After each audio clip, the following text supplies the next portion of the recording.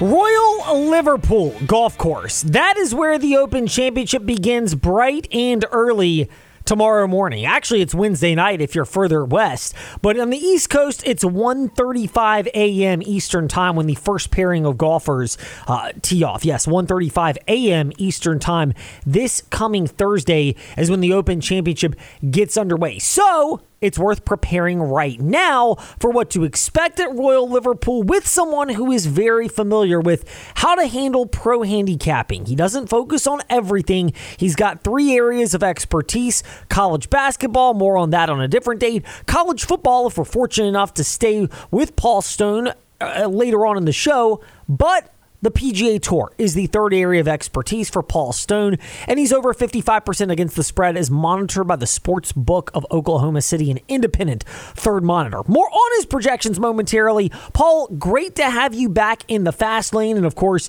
our listeners can keep up with your work at paulstonesports.org and Paul Stone Sports on Twitter. The Open Championship, a.k.a. the British Open, at Royal Liverpool Golf Course.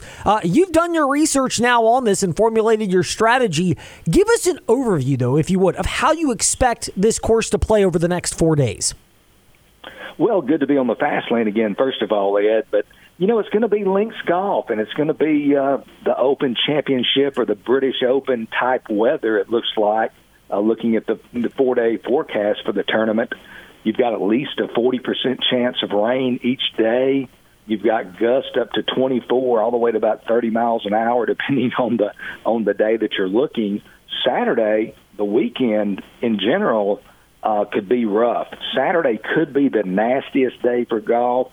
Got the heaviest rains forecast about midday, 65% chance of rain all day, gusts up to 29 miles per hour. And as far as the tee times on Thursday and Friday, players teeing off later tomorrow on Thursday and then in the morning Friday, I think they could be at a disadvantage. The chance of rain Friday morning, about 58%, only 25% in the afternoon. So take a look at that. PGA Tour golfer Michael Kim, he was on social media yesterday talking about Royal Liverpool. He said the back nine is playing long. Typically, these expert players, don't have to hit driver every hole, but he says he thinks it might require more drivers than usual this week. There's a lot of pot bunkers on the course, as you might expect. A hole to take special note of is the par 3 17th hole, only 136 yards, but it has a small green. It's well protected by slopes and bunkers. It's a really interesting hole, and I think it's going to have a say in who wins the 151st Open Championship. Paul, you have given us plenty already to digest from your initial observations on Royal Liverpool and what that means for the upcoming Open Championship. You identified the golfers that tee off in the latter half of the day Thursday and therefore will tee off earlier on Friday as being at a disadvantage. Who has popped on your radar as maybe a golfer you liked because of the course, or a couple of golfers you liked because of the course, but now have reservations about because of that tee time? Well, the guys, I made my bets early, so I didn't really get to make much adjustment for that, variable, which could absolutely come into play. But, I do have outrights. I've got 4 golfers that I'm honing in on outrights and have bet. First of all, Brooks Koepka at 24-1. No secret that his golf life revolves around the majors. This year, he almost won the Masters. He did win the PGA, his 5th major title. He's never won the Open Championship, but 3 top 6 finishes here since 2017. And then Bryson DeChambeau from the Live Tour took him earlier this week at 72-1. Now I think the best I'm seeing 65-1 out in the marketplace. But he tied for 8th last year at the Open Championship at St. Andrews. Been playing pretty well lately on the Live Tour. As far as the majors this year, tied for 4th at the PGA Championship, and then most recently tied for 20th at the U.S. Open. Also, Shane Lowry, the Northern Irishman, at 41-1. Lowry, one of the best win players in the entire world. He's played well recently in the Open Championship. Of course, he won in 2019. There was no tournament in 2020, but but he tied for 12th in 21 and then tied for 21st last year. And then lastly, Tommy Fleetwood at 29-1. Fleetwood's just a guy who's been playing at a consistently high level, just feels like he could record that breakthrough victory this week at the Open Championship. He's got a second and a tied for fourth in the last three editions of this tournament. And as far as his current form, it's really good, too. He's finished in the top six in three of his last four PGA Tour events. Paul Stone with us here in the Fast Lane. It's interesting you bring up that grouping of golfers. Fleetwood is one that came to mind, is a guy that's more regionally familiar. Obviously, there's Koepka and DeChambeau, who seem to train more like athletes, even the traditional just athletic sense as opposed to the traditional golf sense. They're well-built golfers and guys that you would think could power through the elements very well. How much did those two factors come in? Folks that are familiar with the region and can weather the weather because of that, and golfers that are just built to weather the weather based upon how they train, like Koepka and DeChambeau. Yeah, Brooks Koepka, that guy's built for the majors, and he's played well, as I indicated, at the Open Championship, although he's never won this tournament. And he just, it's like these four tournaments are all that he really, peaks for each season.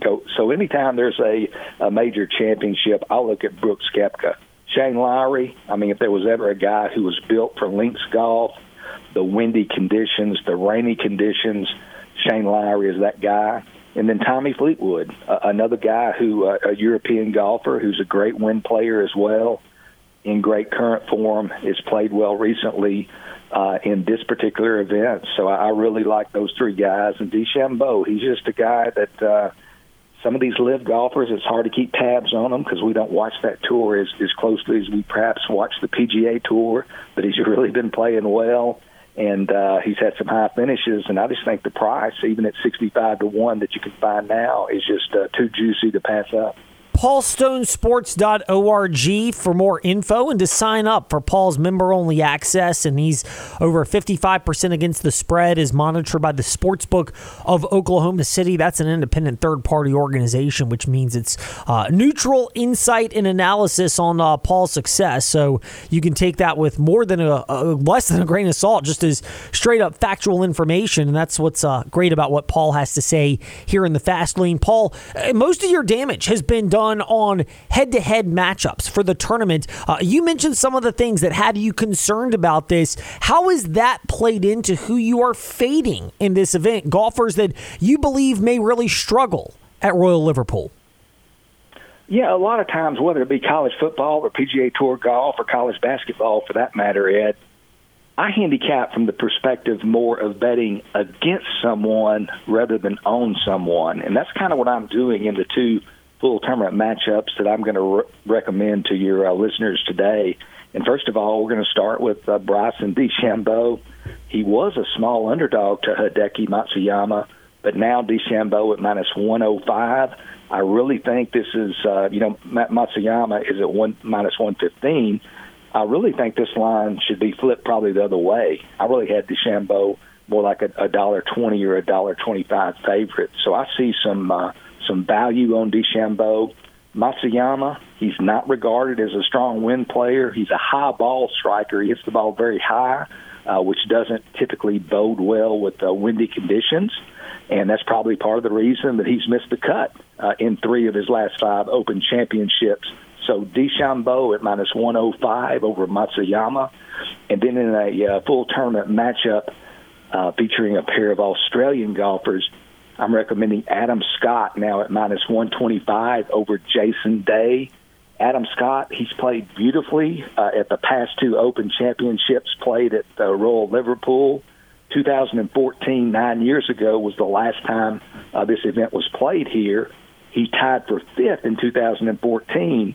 And then 8 years before that, in 2006, at this very same course, he tied for eighth. So he's got real good course history.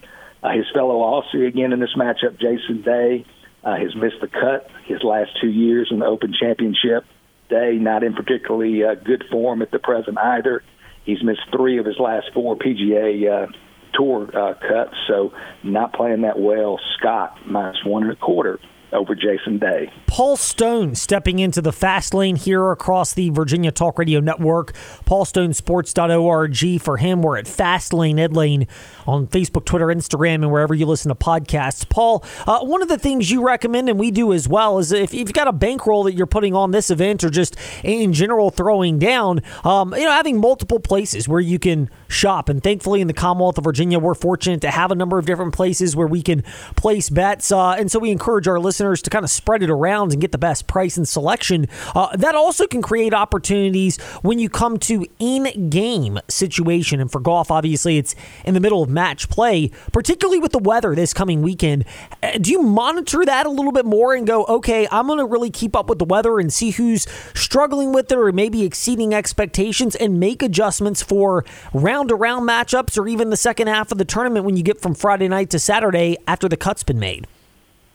Yeah, I'll certainly keep an eye on the weather and who's playing well in the conditions. And again, a guy like Shane Lowry, I keep coming back to him. The nastier the weather gets, I think the better, it is for him. But, in-game, where I utilize in-game more often than not would be when I have a position on an outright winner, where I have a ticket on a golfer or two that are in play. I might take some other players to hedge my position and kind of take advantage of my original positions, if that makes sense. So that's kind of where I kind of come at the in-play aspect on golf betting. And I tell you, as far as having multiple places to shop, no more important probably than in the sport of golf. It's still a relatively small market, so you can see really differences from book to book on the prices available in all the different golf betting markets. So the more books you have access to, it really gives you an advantage when you're betting the sport of golf.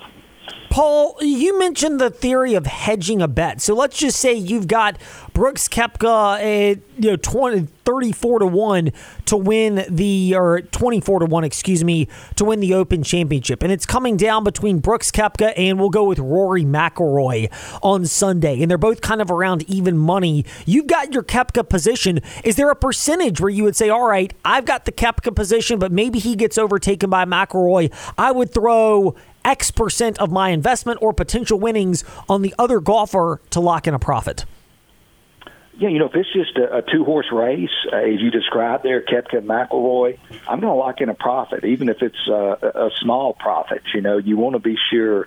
And when you bet futures, at least where I come at it from, the angle I come at it, I'm not betting only with the thought of that ticket's going to win, but I'm betting more probably from the position of, I hope this ticket gives me the leverage to create a winning collective portfolio, if you will. So certainly I'll be looking at those other golfers, and sometimes, if it's a real tight field, there's a lot of guys who have a chance. It's difficult to do that, but certainly I would hedge my position to ensure a profit.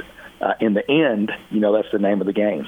Indeed it is. For someone like Paul Stone, who's a professional handicapper, talking PGA and the Open Championship, which gets underway just after 1:30 a.m. Eastern Time on Thursday. It's over in Great Britain, in case you're wondering about the time zone difference. Paul, a pleasure to chat with you about golf. If you're okay with it, we'd love to keep with you for another segment to talk some college football, if that works for you. Oh, it works perfectly. There's no bad time to talk college football, so I'll be ready when you guys get back. Indeed. Well, we look forward to that. Paul Stone with us here in the Fast Lane on the CBS Sports Radio Lynchburg app and across the Virginia Talk Radio Network.